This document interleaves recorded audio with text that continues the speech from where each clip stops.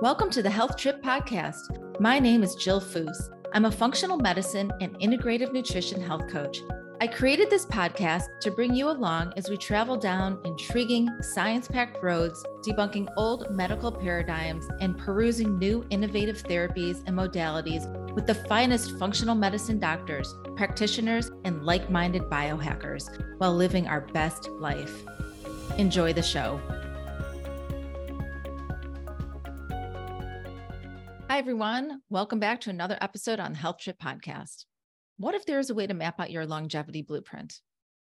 Longevity refers to how long you can live in a healthy state, void of chronic disease. The four big horsemen of chronic disease are Alzheimer's, type 2 diabetes, cardiovascular disease risk, and cancer. If you could take the guesswork out and know what your body needed in order to thrive so you could live your most optimal life for as long as possible, would you be up for it? Most people are complacent when it comes to their lifespan or the length of the years that they live, regardless of their health. I'm more interested in my health span or the length of years I'm able to live in my healthiest state. As we age, our mitochondria inside our cells begin to weaken in strength and numbers. Remember, mitochondria are the powerhouses of our cells and use the nutrients you bring in through your diet and supplementation to produce ATP, our body's energy currency. When they are not working well, your body isn't working well. Our genes also have a lot to do with longevity. You're born with your deck of genes, but it's how you live your life or the epigenetics that influence how your genes are expressed. There are simple and complex things you can do to discover your longevity blueprint.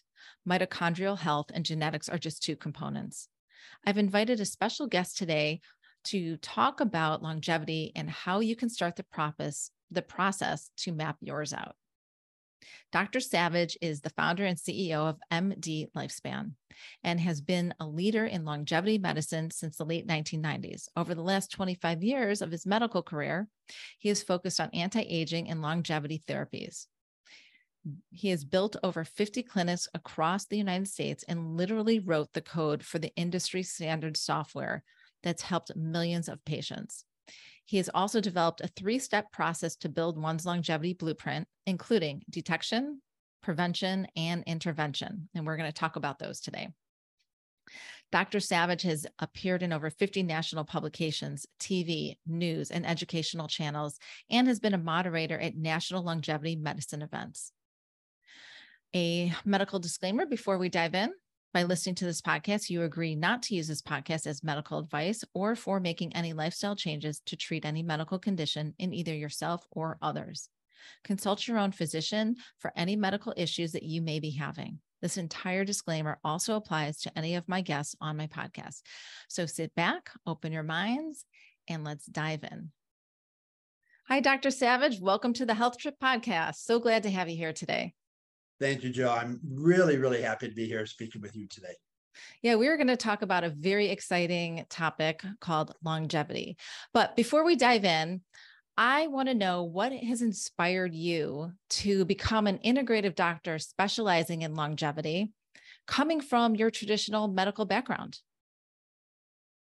I graduated medical school from the University of Michigan Medical School, very high in my class, and I went on to become the nighttime ER trauma doc at the largest trauma center in the country. And I did that for 10 years. At the end of 10 years, I'm almost 300 pounds. I have heart disease, diabetes, thyroid issues, insomnia, anxiety, depression. Just go down the laundry list of all the different things. And I went to my physician and he wanted to put me on my 7th medicine. And I just looked at him. I said, Neil, there has to be a better way for me to do this. He goes, Paul, you're a train wreck. You're the unhealthiest doctor, or not doctor. You're the unhealthiest person I have. He goes, you need to go get healthy. And I said, you know what? You're right. That's what I need to do. I had no idea how to do that. I remember walking out of the office down the sidewalk, halfway down the sidewalk. I suddenly stopped and went, I don't know how to do that. I don't know what I'm supposed to eat. Am I supposed to eat just vegetables? And what kind of meat? Is red meat really bad? And am I supposed to just eat fish? And when I do exercise, am I supposed to lift weights or I need to lose weight, so I'm supposed to go running, right?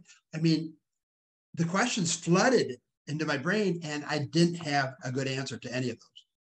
I sought out a very good nutritionist who put me on a very, well, I should say, initially I started eating myself. I was like, well, I'm going to have vegetables. So I was having vegetables, I was having meat, but I was also having a lot of potatoes, and I was having pasta and rice because all the bodybuilders eat rice.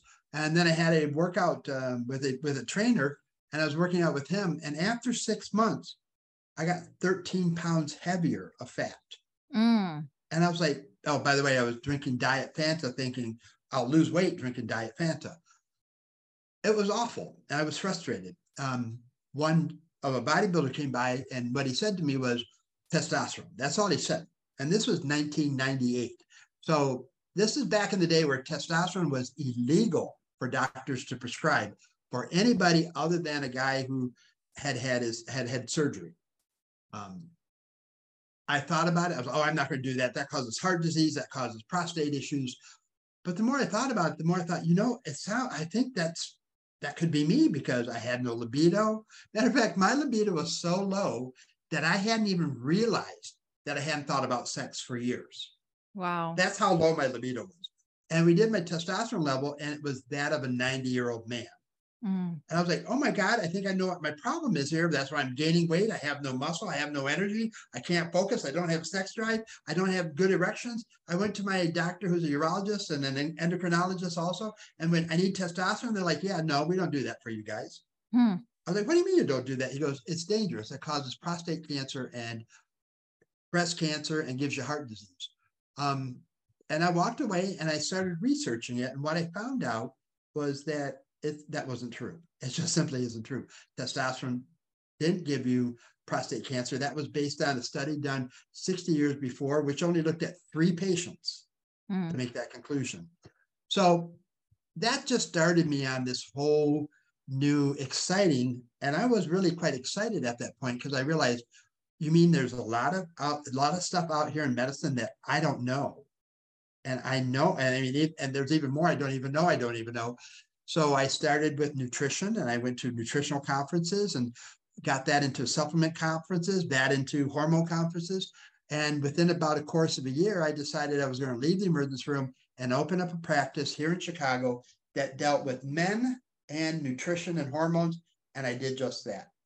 1 month into it, Suzanne Summers stops by my office, asked me to be a doctor in her books, and told me very bluntly, if you want to take care of the guys, then you need to take care of their wives. They will bring their patients, they will bring their husbands with you. And I love that. That is the single greatest business advice I was ever given. And she's an incredibly wonderful woman, and she featured me in her books. And that really has done my career an incredible amount of good, because even early on, and I didn't know a lot about women and hormones, but I learned very quickly. Every once in a while, angels step into your life. And if you listen, and you listen very carefully, they'll change your life. And I'm sure your listeners out there see that in you as well. So that's just kind of how the career all started. And within about 5 years, I had 50 clinics nationwide.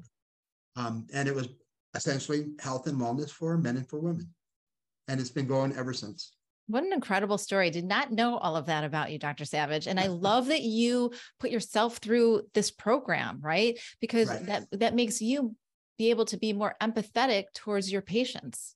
Let me share this with your listeners. I am the worst patient you could ever have. I was a doctor. I thought I knew everything. I knew nothing about health. I didn't eat well. I knew nothing about exercise. I did not exercise. I didn't even know I was stressed. People are like, wow, you're the top ER doctor of the largest trauma center in the country. That must be very stressful. And I would look at him like, no, not really. Look at me. I can take it. But I also was an alcoholic. I was also not sleeping. I was also smoking cigarettes because I was so anxious all the time. So there's not anything that any patient can ever tell me that I wasn't. So I just invite my patients all the time to understand, I get it. I get it. I get where you're coming from, and I get where you need to go. The thing that I want to hopefully impart with your clients and your listeners by the end of this talk is, it's not that hard to do it. Everybody, what blocks people from doing this more often is the concept that this is a lot. This takes a lot.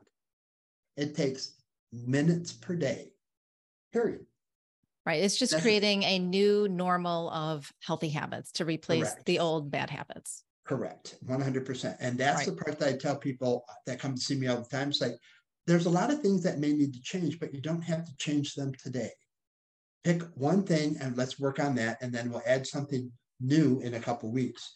And just gradually, one step at a time, your life will Right. shift. I don't know, Joe, you can disagree or we can have a little conversation about this, but people who come to see me who want to do it all at once, who try to do it all at once, are the ones that don't come back.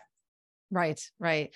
I would say by the time somebody gets to me, they've already been through 8 to 10 different programs or seen multiple nutritionists, doctors, fad diets, whatever it is. And it's just all been a big fail. So by the time they get to me, they're really in a vulnerable state and they're willing to go very slow and be methodical and build that healthy foundation. So I haven't really come up against anyone who hasn't been ready to do the work by the time they get to me.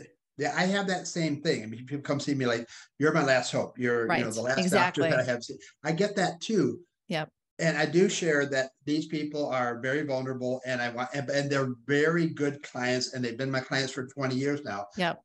But every once in a while you get those patients through, they're like, let's do it all. And I know they haven't, I guess they need to suffer more. I'm not sure, but they try to bite off too much too soon and it's too much. Yes. The point is, I try to make to every client is, let's take a couple things and let's start working on them. And it always starts with your nutrition. It always starts. Right. Nutrition. And people are so brainwashed by the marketing of all the commercials and what they tell them that they really think that they're doing well because that's what Dr. Commercial tells you. But it's not. Right. I would agree. Well, this is a great segue into my first topic I wanted to discuss with you. There's the Harris poll in May of 2023 took a survey and found out that 70% of Americans are dissatisfied with the current healthcare system. I'm sure that is no surprise to you. Not at all. I'm just surprised that it's only 70%. Right. So what is going on with our healthcare system? Why is it continuing to fail us? And do you see it turning the corner to become more of a preventative healthcare approach versus a sickness healthcare approach? Great question. And I'm going to start by saying, how did we get here? After World War II, the government of the United States decided to use a healthcare system that was fractionated, and that's where specialists came into being. Whereas many countries in Europe decided to go with the primary point of contact, with everybody having primary and you only refer to specialists. So part of the problem was we bifurcated the healthcare system. And what that did was just basically get a whole bunch of heart doctors that only look at the heart and nothing else. It just doesn't work. That's one of the major things. Then came insurance. And the insurance problem was that they only paid for it when you were sick. And then finally came pharma, which basically convinced everybody every answer is in a pill. And so that's where we are today. So do I see the fact that our healthcare system can turn a corner, become preventative, become better? No, not in its current state. It cannot. It's a totally different animal on a totally different trail. You're going to have to completely overhaul and change the way we do medicine in the United States if you want it to be more preventative care. I mean, and I should say very clearly that preventative care and you need both proactive and reactive care. I mean, you have to have both sides. We have only a reactive model now, and the reactive model does not work with a proactive model in the current way it sits within the insurance, because insurance only pays for it when you're sick. It doesn't pay for it when you're well. Now, I know in Europe, there are some medical schools who are integrating like nutrition courses and cooking classes and very progressive thinking about how food plays a role as medicine. Not here so much that I know about, but wouldn't that be great? Like, you went to med school, you spent all this time, all this money learning about medicine. And here you are on this one day, you decide you're going to have to change your life and you have no idea where to start. So the same goes for so many people out there. How can people better educate themselves and become better health advocates if they don't know where to start? Yes. The place to start is the tenets of health. And there's 5 essential tenets: nutrition, exercise, sleep, stress management, and detoxification. Now that's, you and I both know we're taught a lot of that in nutritional courses, and we're taught a lot of that in integrated medicine courses. And I tell people all the time, if I can't get these 5 things working well for you, all the other stuff that they always come and talking about with the peptides and the hormones and the stem cells and all these different things, it doesn't work well unless you have this basic part down. So start. My martial arts teacher, I've done martial arts for 20 years.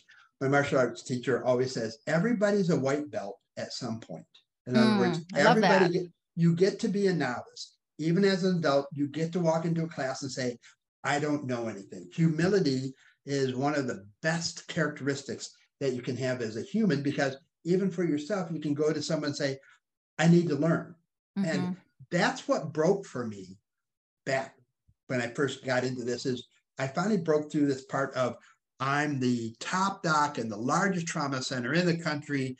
I know what I need to know, and that means I know a lot and I know everything. And I didn't know all this other stuff. And I didn't even realize I didn't know it. So when I became willing to change, when I became willing to say, teach me, show me, and then later on, I was able to say, I want to prove it to myself. My life took a totally different trajectory, and one that I absolutely recommend for everybody that I come in contact to. So how do people better educate themselves? Start with the basics. Read nutrition books on people who get good reviews.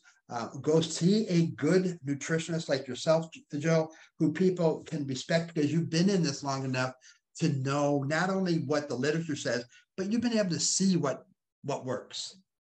I also think people have a lot of intuition that they don't realize they have. Yes. Right. I have a client now, and she's the first in 4 generations of obesity to stand up and say, I need to change my life. Right. And nobody around her. She had no mentors. She had no good role models for this, but something inside her said, I have got to do this. And she's, a midlife woman, has another third of her life left, and she wants to have it look and feel different. But something inside of her awoke.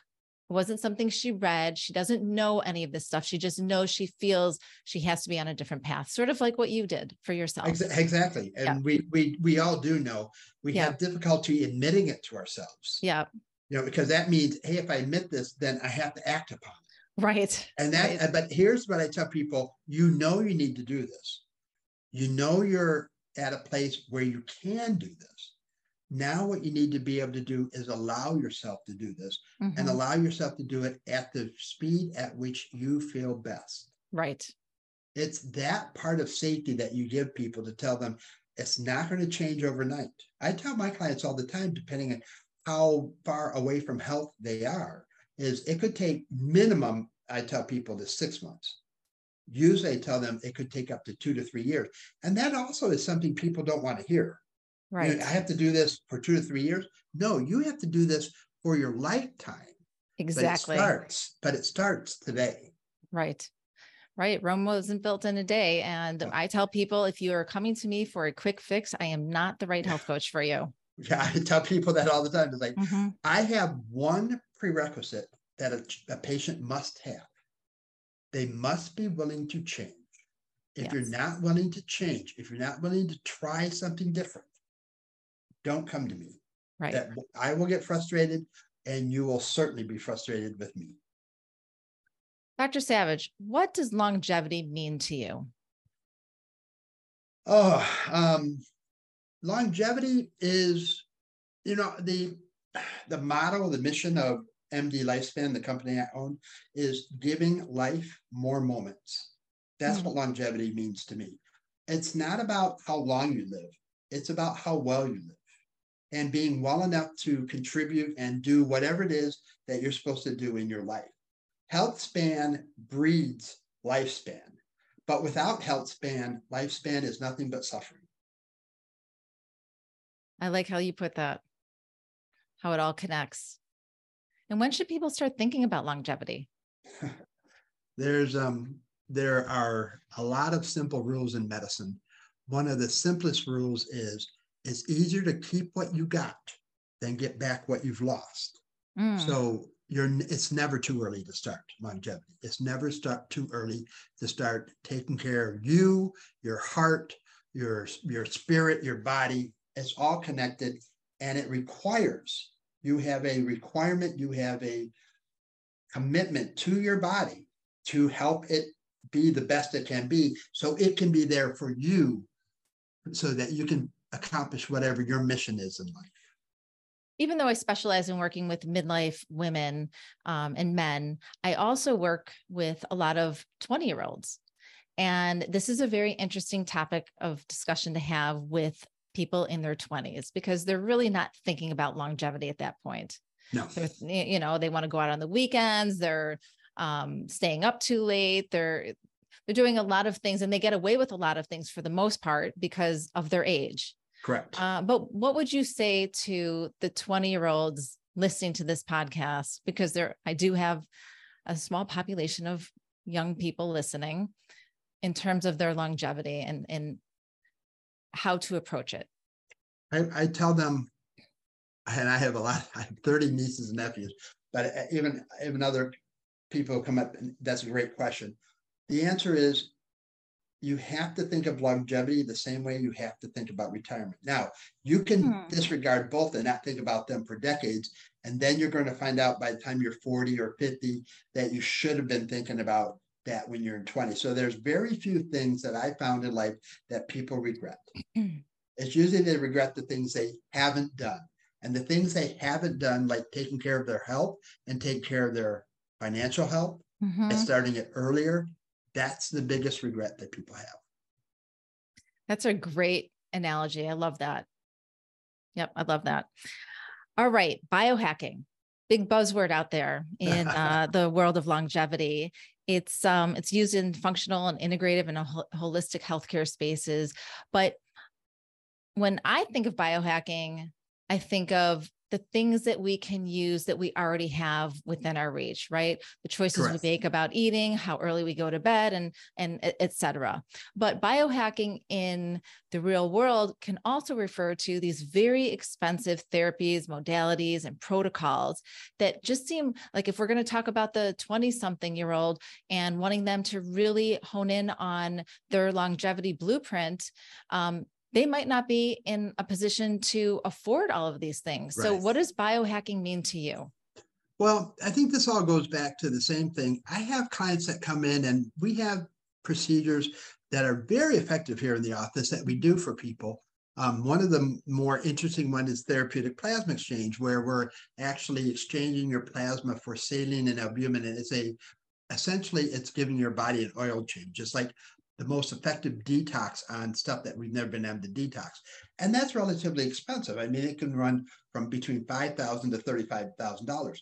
But even I have clients have come in and they call me up because I want that. I'm always shifting the conversation to, where are we on the tenets? Where are you on your nutrition? Where are you on your exercise? Because if you come to get one of those really expensive procedures, stem cells, therapeutic plasma exchange, growth hormone, any of the hormones, you're really looking at a lot of money out of your pocket that if you don't have the tenets well controlled, well managed, you're wasting your money on the other stuff. So what is biohacking? Biohacking is the colloquial buzzword for how do you affect your epigenome. Everybody knows what their DNA is, and then your DNA opens and closes in certain spots depending on what the cell is asking it to do. What should I do? The DNA is your book of life. It gives you all the rules. The cell looks at the DNA, says, this is going on, and the DNA tells it how to react. But that's the whole point, is the DNA isn't telling the cell what to do. The cell is asking the DNA what to do, and it's getting a response. And that response depends upon what the question is from the cell. If the cell's living in a clean, healthy, nice environment, and it says, I want to get bigger, the DNA says, do these things. If it lives in a toxic, acidic, low hormone environment, it goes to the cell and says, what do I do to get better? It gives it another set of instructions, which in the long run, isn't that good for the cell, but that's the answer it's getting because of the environment the cell is living in. That's the epigenome. It's the environment around the DNA that determines what the genes do. I have people come to see me and they have incredible genes, but they make bad life choices and they're very, very sick. Even with good genes, you make yourself very, very sick. I have other people with really bad genes for Alzheimer's, heart disease, cancer, yet they are very conscientious of how they take care of themselves, and they are very healthy. So I tell people all the time, you're blessed if you're given good genes, but you're more blessed if you know how to manage them. Mm. Yeah, I say that a lot to my clients as well. I actually do genetic testing in my business model. As and you should. And as I love, as everybody should, because you want to know what potential bad genes are there. So, it just reinforces for people even more. Yeah.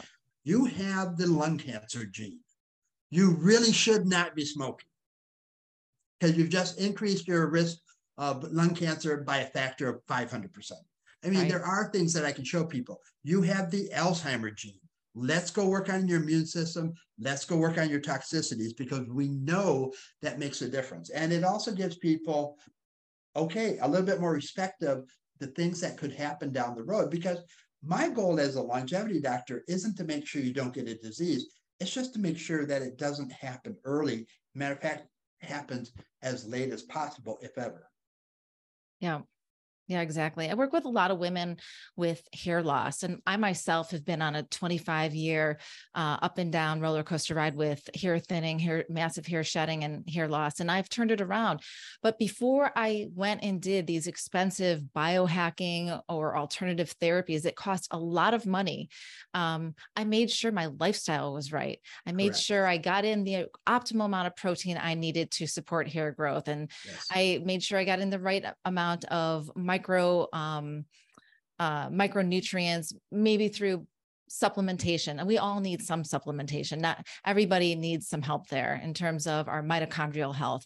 I want to make sure that the message I was setting up to be sent in my cells was to grow more hair. And so I had to create a healthier lifestyle for myself in order to plant the seeds to do that. And then if you want to go up these other levels and try these different modalities that are usually not covered by insurance, they're going to work for you better. Correct. Jill, it doesn't matter what a patient comes to me for longevity.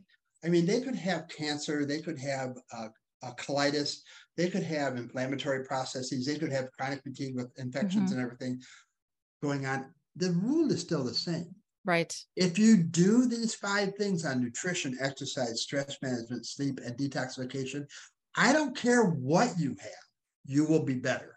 Yep. Yeah. Period. So you utilize a 3-step approach to help people set themselves up for optimal health and longevity. And I want to break down those 3 things with you and really get a good understanding, because I think this approach is amazing. And it's also a very easy approach to understand for people who are in the non-medical space. So the first one you talk about is detection. So tell us what detection is and what that involves. Detection is the ability for us to use current innovative technologies to see what's coming your way.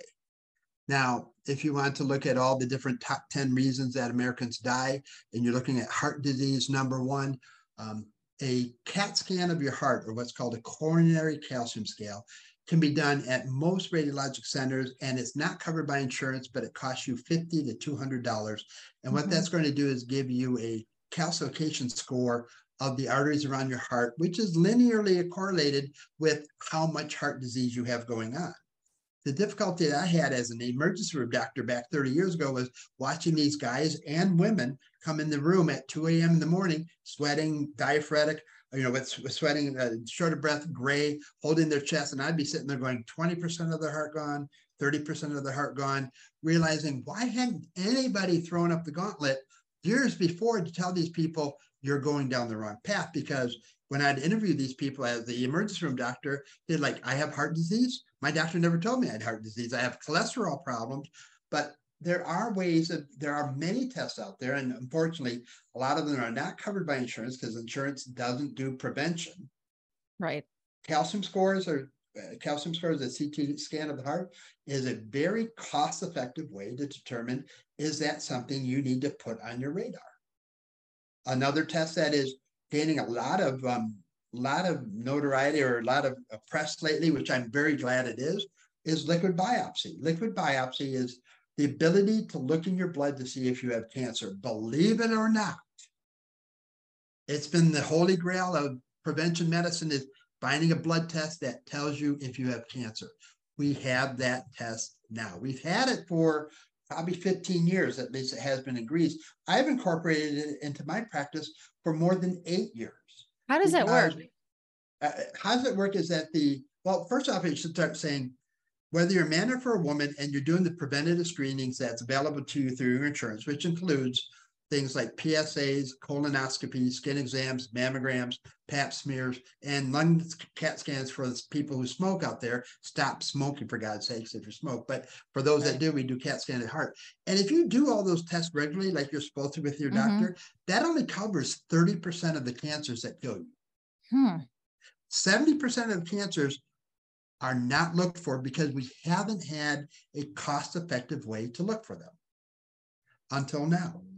And there's 2 essential liquid biopsy tests. How they work is you give your blood, it goes to the lab. The lab has the technology now to look in a sample of blood cells, of blood, and they usually send off like nearly 60 cc's of blood, and they can tell down to 1 cancer cell per milliliter if it's present. So we can actually have a computer now that can detect these cancer cells, which are cells that come from the cancer itself, that the cancer is putting into your bloodstream to hopefully put somewhere else, set up shop somewhere else in your body. So we can detect those. Or the other test looks for what they call cell-free DNA, which is they're looking for, not for cells, but they're looking for the DNA that matches cancer DNA that's free-floating in your blood. That's how it works. If it's positive, you have cancer somewhere. Doesn't everybody have cancer cells in them? So everybody has cancer cells, but if the immune system is doing well and your environment is well, you're not going to see them in your blood, and you're not going to see the markers, which are the proteins on the covering of the cells in the blood as well. So everybody has cancer that the immune system keeps under taps. It knocks it off. It keeps it down to a very, very low number. But when that cancer starts to grow a little bit, and to the point where it starts to give those proteins in the blood and the cancer cells in the blood too, now it's starting to get outside the realm of just being what we call seeds of your own destruction or quiescent cancer. It's starting to wake up. Here's the point. When cancer first starts until you die, that's what we call the cancer cell life cycle. In most cancer cases, that time span is around 10 years or more. Yep. However, when the cancer first starts to grow, and the difference between a normal cell and a cancer cell is very simple, cancer cells have lost the ability to self-destruct. Normal cells have that ability. So when they reproduce and they reproduce and reproduce, and people should understand, every time the DNA reproduces, it's like a fax. It becomes a little less of what it was originally. And then a fax of a fax of a fax of a fax of a fax. And eventually that DNA is so broken, so abnormal, that the cell initiates a self-destructive cycle. So it blows itself up before it turns to cancer. But in some cases, that doesn't happen and the cancer cell develops. That's when the body, the immune system, the endocrine system around the cell starts taking effect and keeps that cancer cell asleep, what we call quiescent. But eventually, when your immune system goes down and the toxicity goes up, and these quiescent or zombie cells wake up, and then they start dividing, now you have a cancer that's starting to become loose. That's when they start showing up in the blood. Very interesting. The interesting part about that is, as they continue to grow, they grow and they grow and they grow until you're about halfway through the life cycle. So maybe 5 years. Now, finally, if you happen to take an X-ray, it shows up. But you don't have any symptoms, because usually the life cycle of the cancer cells, your symptoms occur around 85% of the way through the life cycle. So almost, I mean, towards the very end, you become symptomatic, which is why on the cancers we don't detect early, the ones that are not on the preventive screening, the first symptom that you have of the cancer is usually the terminal symptoms that it's stage 4 and you're going to die soon. So who is a good candidate for the liquid biopsy? I'm assuming it's people who have family history of cancer, or maybe cancer, they've had cancer themselves. And is that a tough discussion to have with that candidate? So everyone, in my opinion, ought to have that test done every year because cancer is becoming more and more prevalent because of the toxic environment that we live in. When should you start having it? Well, I mean, that could be a really good question. If you're talking from a cost analysis part, probably 40 years old. But if you're talking about, I want to make sure my 20-year-old doesn't get cancer, I want to make sure my 15-year-old, my 5-year-old, we can do these tests at any age on any child or any adolescent or any adult. So the real question is, who should get it done and when? That's a great question. My answer is, it can be done on anybody. And anybody who has the $1,500, which is what that test costs to do, and I have patients do it every year. The hard discussion isn't getting the test, especially for the adults who are 40 and above, because cancer is the second leading cause of death. And it absolutely truism is the earlier catch cancer, the more avenues you have to get rid of it. Matter of fact, when it's so small that it doesn't even show up on an x-ray, it's usually pretty vulnerable to a lot of different things, including nutrition, including supplements like quercetin and capsaicin and green tea. So when should you get it done? Everybody. Who should get it done? Everybody. When you decide that you're ready to start doing a proactive healthcare for yourself and looking to see if you have cancer develop. My experience in 7 years of taking care of people who are healthy, who have a positive test, is in general, I can tell you I've done this for 8 years. None of my patients who had diagnoses of cancer have died because they've all found it early enough that they found ways to mitigate those risks. Right. However, I'm like reporting what's normally reported as well, is that's about 1.5% of the population every year. Yeah. So if I have 100 people do it, I'm going to have 1 or 2 of my patients turn positive that year. And then we need to go down the road further to see, is this an advanced cancer or is it in the beginning stages, which is what you have to do only in the beginning. And once you know what you're facing, then you can implement nutritional programs, medication programs, or even consults to oncologists when the need arises. Because unless the cancer gets big enough for them to get a biopsy, a piece of tissue, they don't consider it cancer at that, even though the tumor markers are there and the cells are inside your blood. Very interesting science on that. I want to talk about ApoE because that is a great test to take to find out if you are a carrier of the Alzheimer's gene, which I have had all 5 of our kids do. So we all know I have a huge chart of all of our blood work and our ApoBs, our ApoEs, like we know our genetic markers, and I can see across the board, all of my kids have at least the 4, except for maybe 1. Yeah. So talk about the ApoE, because this is also this would fall under detection for Alzheimer's and dementia risk. Correct. It'd be an early detection. All genetic testing is early detection. Right, of course. Because, I mean, hopefully it's early detection. Hopefully you've had your genetic testing done before the disease process has set in, because if you do it beforehand and you know what you're looking for, there's ways to delay it at worst. So ApoB or ApoE is one of the proteins that sits on top of the lipoproteins that deliver the cholesterol around the body. And this one is specifically noted to have a couple different variants. You have the 2-2, a 2-3, and you also have 3-3, and then 3-4s and 4-4s, which is just how we do it, what's called alleles, because you always have 2 genes. So you always get 2 numbers.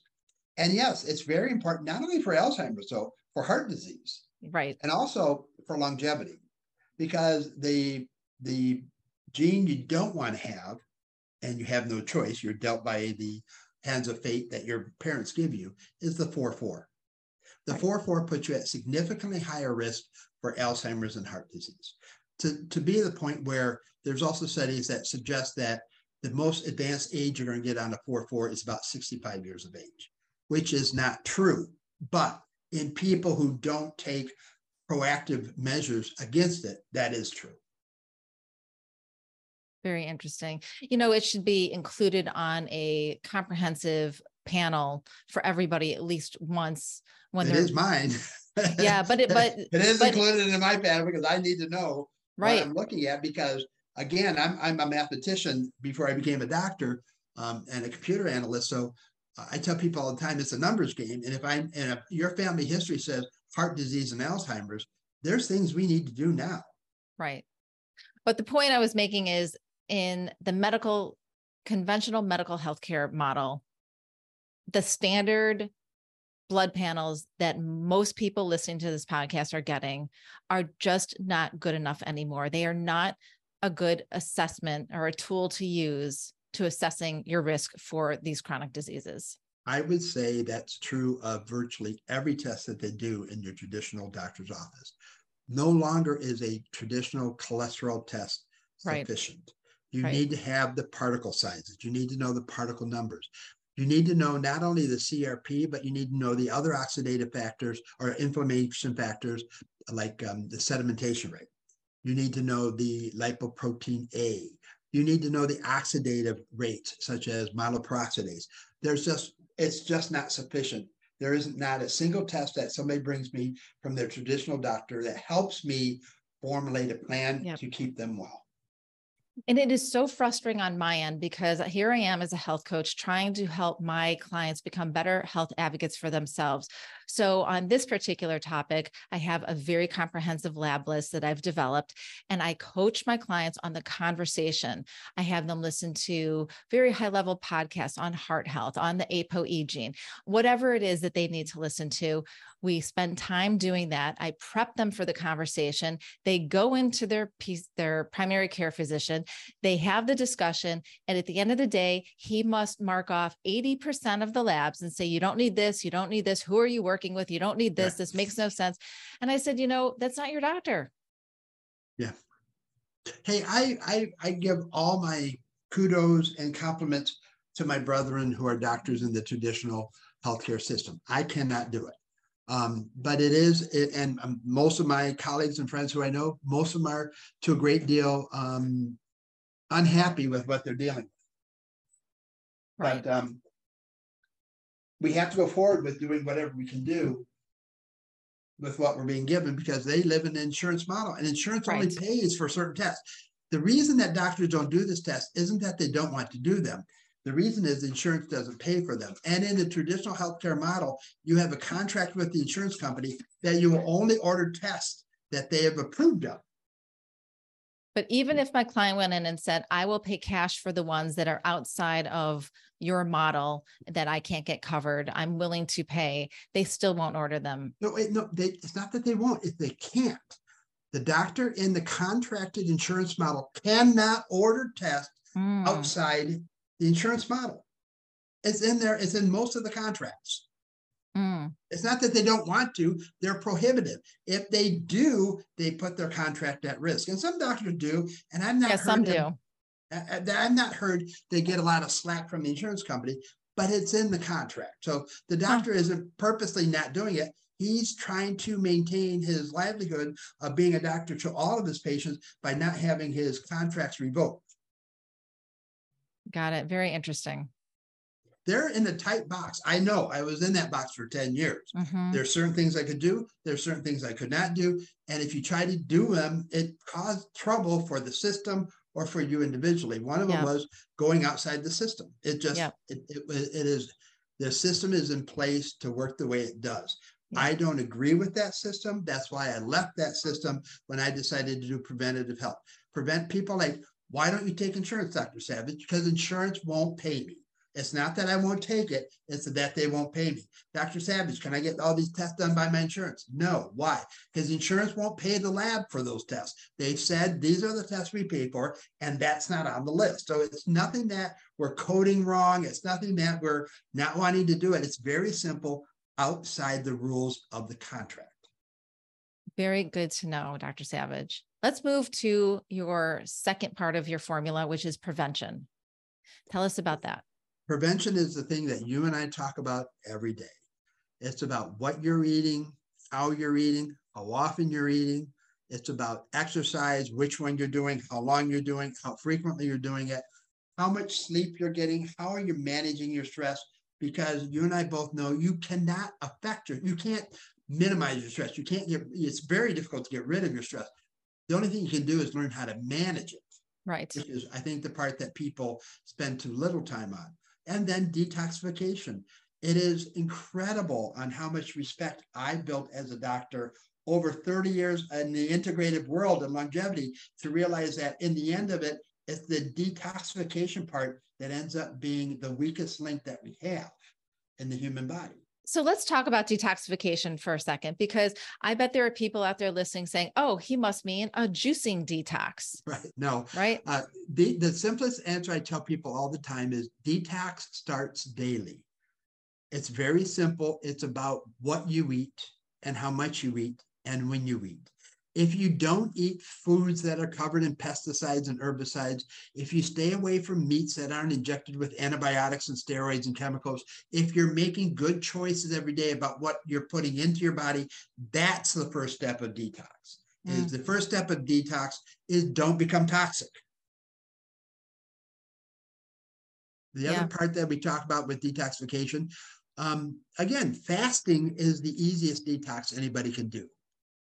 What you're really doing is allowing the systems in the body that detoxify you, the kidneys, the skin, the liver, to not process more food, because it has to process the food and detoxify the remnants of the food before it can move on to all the other stuff, because the main purpose of the digestion system is to give energy so we can do all these things. So detoxing the food is the first thing that the body has to do before it can do the viruses and the toxins. So if you're eating all the time, your detox system never has a chance to work on the other stuff. So simply taking 24 hours and drinking water and not eating, it allows an incredible amount of work on your detox system to do on the backlog of all the other stuff. Although I'd have to say, women, I think, struggle with that more than men. I think fasting long-term for men is a lot easier, but women, especially if there's a thyroid condition going on. You're absolutely correct. I was giving general statements. It has to be individualized. Also, people who are relatively chronically ill, they can't fast a long time either. So we have to take these. I'm talking about a young 30-year-old man or a young 25-year-old woman who doesn't have a lot of medical issues. Typically, a 24-hour fast is not a problem, but that is the best way to purge the body of toxins, is to simply give it a chance to work. Yeah. And you just mentioned the word, sorry to interrupt you, just mentioned the word methylation. And so this is one of the genes I look at, is the MTHFR. Me and 5 of my children are all homozygous for either the 1298 or the 677. Actually we're all 677. And, it's very important to know this about yourself, because your body is always going to struggle with detoxification. That's what I was saying earlier, is 30 years in this field of integrated medicine. I started with nutrition and hormones and exercise and sleep and stress, and finally got around to, okay, let's look at the microbiome, which is what I should have looked at first, and then looks at how your body detoxes, which should be what you look at second, because as we age, these processes break down. And if you have genetic heterozygous or homozygous that are not in your favor, and not just the MTHR, but the COMT, and there's other detox pathway, SOT, they all have to be relatively strong in their effectiveness. If you don't, we have to start looking at ways to limit the need to use those pathways, or supplement those pathways in whichever way you can to bring that more up to normal. Now, many people with the MTHFR, 50% heterozygous, they don't really suffer a lot. There's ways you can measure it. They're handling it well, but there are people that don't do well. And it could be that they're eating too many things that they have to methylate, or they're on medications or drugs that they have to methylate. And you have to look at the totality of it, right, on what it is on the detox system, because here's a very, very important rule. You don't have to, all you have to do is have one of the pathways break down and the whole system falls apart. Yep. And I tell people this is never going to change. There's no switch to turn this around for you. It is going to be, lifestyle is going to be your first line of defense. And then you're going to have to supplement. And so that brings us to intervention. Yes. And by the way, folks, if you're listening, Dr. Savage and I are going to do more podcasts and really dive deep into these 3 different processes we're talking about. So right now, today, you're getting just a general overview. So we're going to go into the 3rd, which is intervention. And where do you want to start an intervention, Jill? Because I should tell patients all the time, or clients that are listening, is that if you're working with a nutritionist or a healthcare provider or a doctor, and the doctor, the health nutritionist, or the coach is not listening to you, then you have the wrong person. Right. What I tell people all the time is, by the time you leave my office, we will have a plan in place. And if you are not 100% on board with this, we need to have more talk, because there's a lot of different ways to do things. And I can do it within your beliefs, or I can actually influence your beliefs, because maybe I believe I should help educate you so that you overcome a fear or a something that happened to your mom or your dad. I mean, there's a lot of different things that you have to play in here. But at the end of the day, if you don't come up with a plan that works for you, it's not a plan at all. Well said. Let's talk about supplements in terms of intervention, because I think supplements are a huge component to someone's overall health and wellness equation. And I feel that they are very mismanaged and abused. There are a lot of proprietary blends out there with very cool, hip packaging that say they're going to promise you this and promise you that. Or maybe you take a supplement because you're on 5 different Facebook groups that are talking about longevity and diet. And, 3 people said they're using this supplement and it really worked for them. So now you're going to go buy it. Or maybe you're at yoga or your gym and your friend is using it and she's had great success. And just talk about the pros and cons of this approach. Well, there's probably 0 pros to this approach. But I agree. Yeah. Listen, we were just talking about this before we started the podcast. Is one of the issues I had when I was starting to get healthy is I only had the stuff that was in my head, because they do not teach you about health and nutrition in medical school. Right. I only had what the television taught me. So I was thinking I had heart disease and Cheerio lowers cholesterol. So I started eating Cheerios, and then I started drinking Diet Fanta because I didn't want the sugar. And then I was eating vegetables like potatoes because it's a vegetable, and I was getting sicker, but not knowing the whole time that I didn't understand some of the very essence here of nutrition. Now, it is without a doubt in my mind that the nutritional value of food has substantially decreased in the last 40 years. Now, I've seen studies that said that, but I'll tell you what hit home with me. About 5 years ago, I was lucky enough to be traveling, and we had a chance to stay quite a time in Brazil. Brazil has a system that's different than the United States. Instead of 45,000 things you cannot put in food, which is the United States, Brazil has 13 things you can put in food, and those are the only things you can put in food. So we had no chicken with steroids or antibiotics. We had no beef that wasn't on the range and eating grass and hay. We had vegetables that were free of pesticides and herbicides, because Brazil does not allow DuPont in their country. And I have never tasted food that flavorful in my entire life since I was I'm 60 now, but this is back when I lived on the farm when I was 10 or 12. That's where it really hit home, is we've really messed with the pooch here in the United States in the food chain, because the food we have here is very low quality. No longer is it about organic versus inorganic. It has simply to do with the low nutritional values of our food, period. So let's talk about supplements, because that's one way.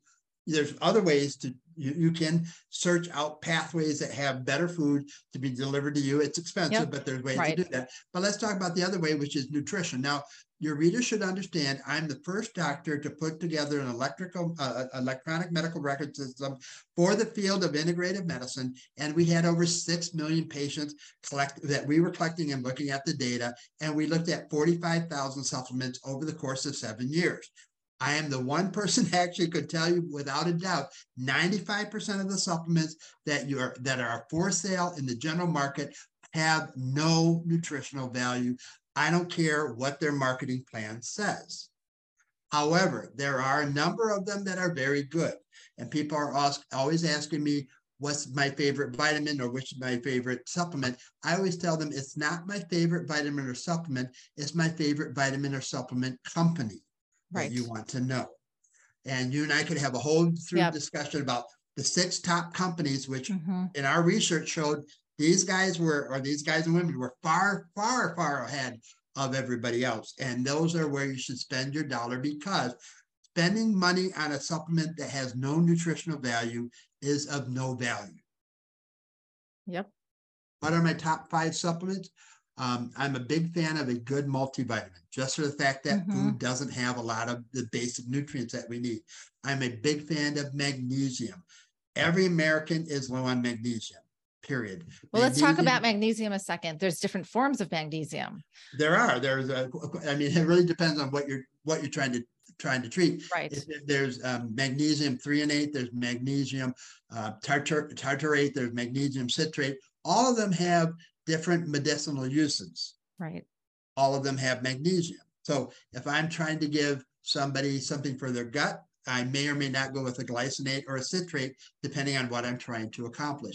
If I'm trying to do something in their neurologic system where they have anxiety, I'm looking more for a threonate. So yeah, we can go through all those. That's the whole hour discussion on itself, because people hear all the time, this magnesium is good for you. The question isn't, is magnesium good for you? I'm telling you, 100% of Americans need magnesium. It's which form of magnesium do you need to have? And I'm making the point because I want people to know that you must work with some type of healthcare professional so that you get exactly what you need. There are ways to test for that. There's very good nutritional testing out there. Now, here's something, your readers, we could have another fun discussion about this. When you go to your doctor, a traditional doctor, and he draws your blood, that's venous blood. That's the blood that's already coming back to the heart and the stomach to load up and get rid of all the trash, because it's already dropped everything off at the cell. Venous blood is the corridor from the cell back to the body for getting rid of the garbage and pulling up new nutrition to be onboarded. So that is already depleted of vitamins. So looking at venous blood for what your vitamins you need is ridiculous. It's like going to the garbage dump and saying, which food do I need to buy for the refrigerator? You cannot tell. You need a test which actually either looks at the cellular level of your nutrition or what's called the indirectional functional level of your vitamin, because there's a thing that we're called biochemistry. It's where you take one substance, it becomes another substance because of an enzyme driving that reaction. That's the bio in the chemistry. And all that enzyme always requires supplements to make it work right. And if the supplements are missing, that enzyme won't work right. And we know all these enzymes, we know all these products, we know all these substrates. So there are companies that look at that reaction rate, and by looking at all the enzymes that need magnesium and they're all running slow, therefore functionally we know you need magnesium.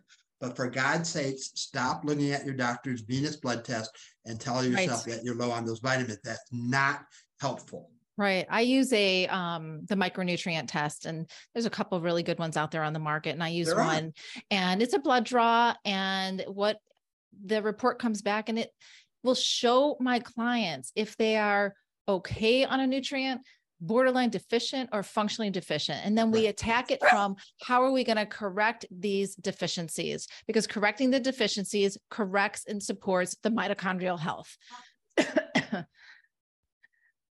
Exactly. Yeah. I'm sorry, Joe. Oh, no, that's okay. I gotta move away. I'm on the road to go. Sorry about that.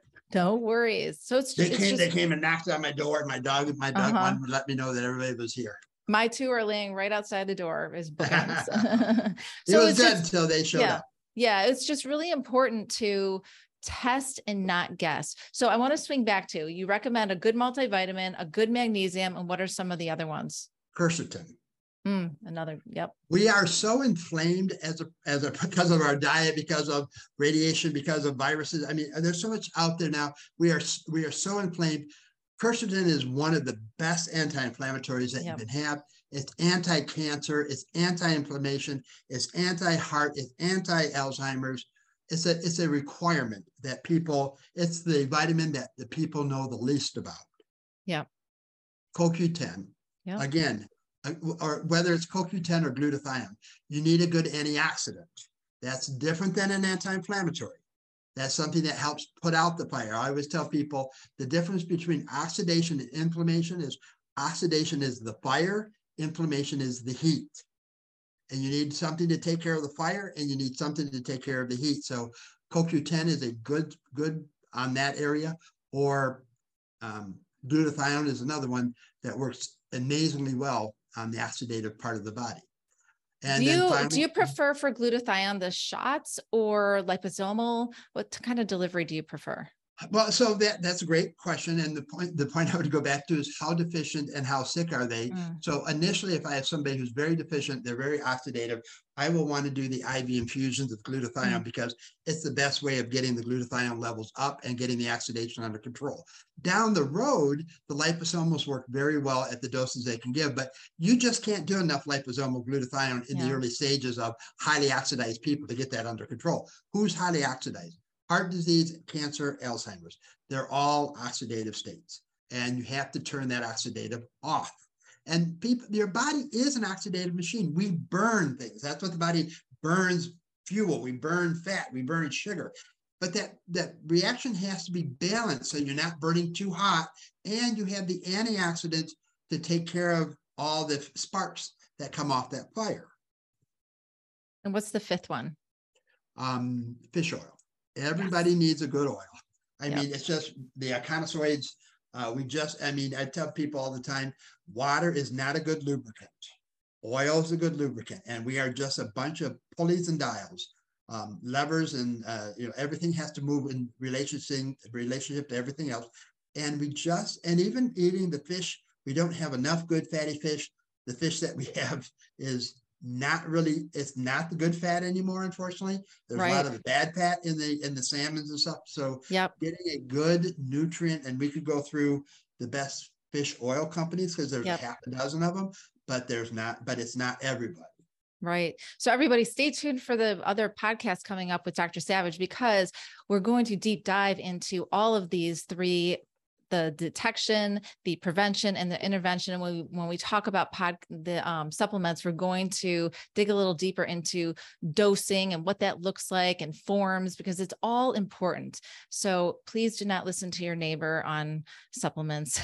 I mean, you can listen to your neighbor on your supplement, but don't believe that's good for you. Exactly. Well, that's what I mean. It is a relatively complex question that you and I have years of experience in answering.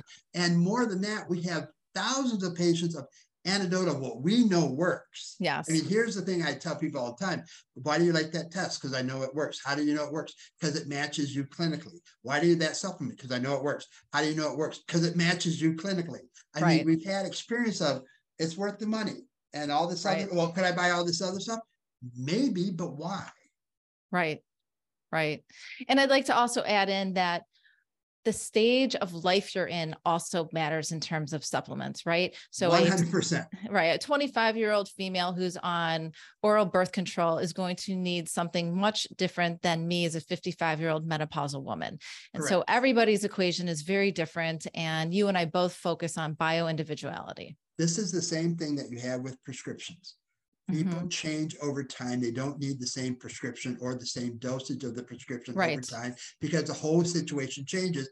And I get people, I'm sure you do too, they come in 50, 55, 60, and they're on 15 different supplements and 14 different medicine. And the first thing I do is try to go down that list and try to ask them, how long have you been on this and why did you start? And almost 9 times out of 10, first thing I'm doing is taking half of them off and say, okay, I'll talk to you in a week. Just don't take those and let's see how you feel. Because we're so ready to put new stuff into the system. when in actuality, we probably need to take things out as well.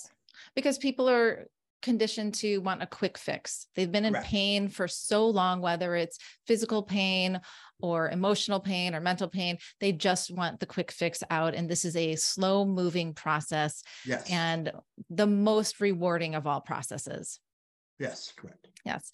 Well, Dr. Savage, we are coming to a close. Is there anything that you would like to add before we say goodbye on finding one's longevity blueprint? Very simply, listen to Jill's podcast. No, I'm saying that for my own benefit as well as yours, but you and I have a ton of very good information to give to your listeners, and they don't have to go research this to see that we're giving them good information. You can take this information as good facts, and you can apply these to your health and wellness. As I mentioned, it goes tons further when you have a knowledgeable person to guide you down that path. But there are so many things that you can do that are easy to do that you can start doing just a few minutes a day. As again, the thing that I want to get through to patients, your listener all the time, is that it doesn't take a huge commitment to design what you're going to go buy in the store the next day for your breakfast, lunch, dinner, or if you're like me, your 1 or 2 meals a day. It's simple. It just takes you a few minutes to make sure that you're going to go in, get what you need, and get out before you buy stuff you don't want. Right. Right. Doesn't have to be so overcomplicated. So I'm going to add in your website and all your social media handles on the show notes. But do you have any free educational material on your website that people can access now? And I'll put a link in the show notes for that as well. I have a lot of free educational material, whether it comes to nutrition, supplements, therapeutic plasma exchange, hormones. We have a lot of different papers for people to download. Plus, I'm a big fan of YouTube. So if you go to the MD Lifespan YouTube channel, we talk about inflammation, oxidation, longevity, nutrition. I just put together a lot of very short, very simple videos that people can really start understanding what they need to do. Great. And I will add all of that. It's not hard to do it. It just, at some point, I hope you make a decision that you want to take control of what you do with your life and not leave it up to the fates. Absolutely. Well, thank you so much again, Dr. Savage. Next up, we're going to talk about detection. We're going to do a deep dive on detection. I'm really looking forward to that conversation with you. And thank you to everyone for tuning in and listening to this episode. And until next time, see you then. Thank you for joining me. I hope you enjoyed the podcast. Lifestyle changes can be hard and overwhelming to make. By building your support team of functional medicine doctors, therapists, and health coaches, you can reach your optimal health goals. Be sure to check out my other podcasts. Until we meet again, stay healthy.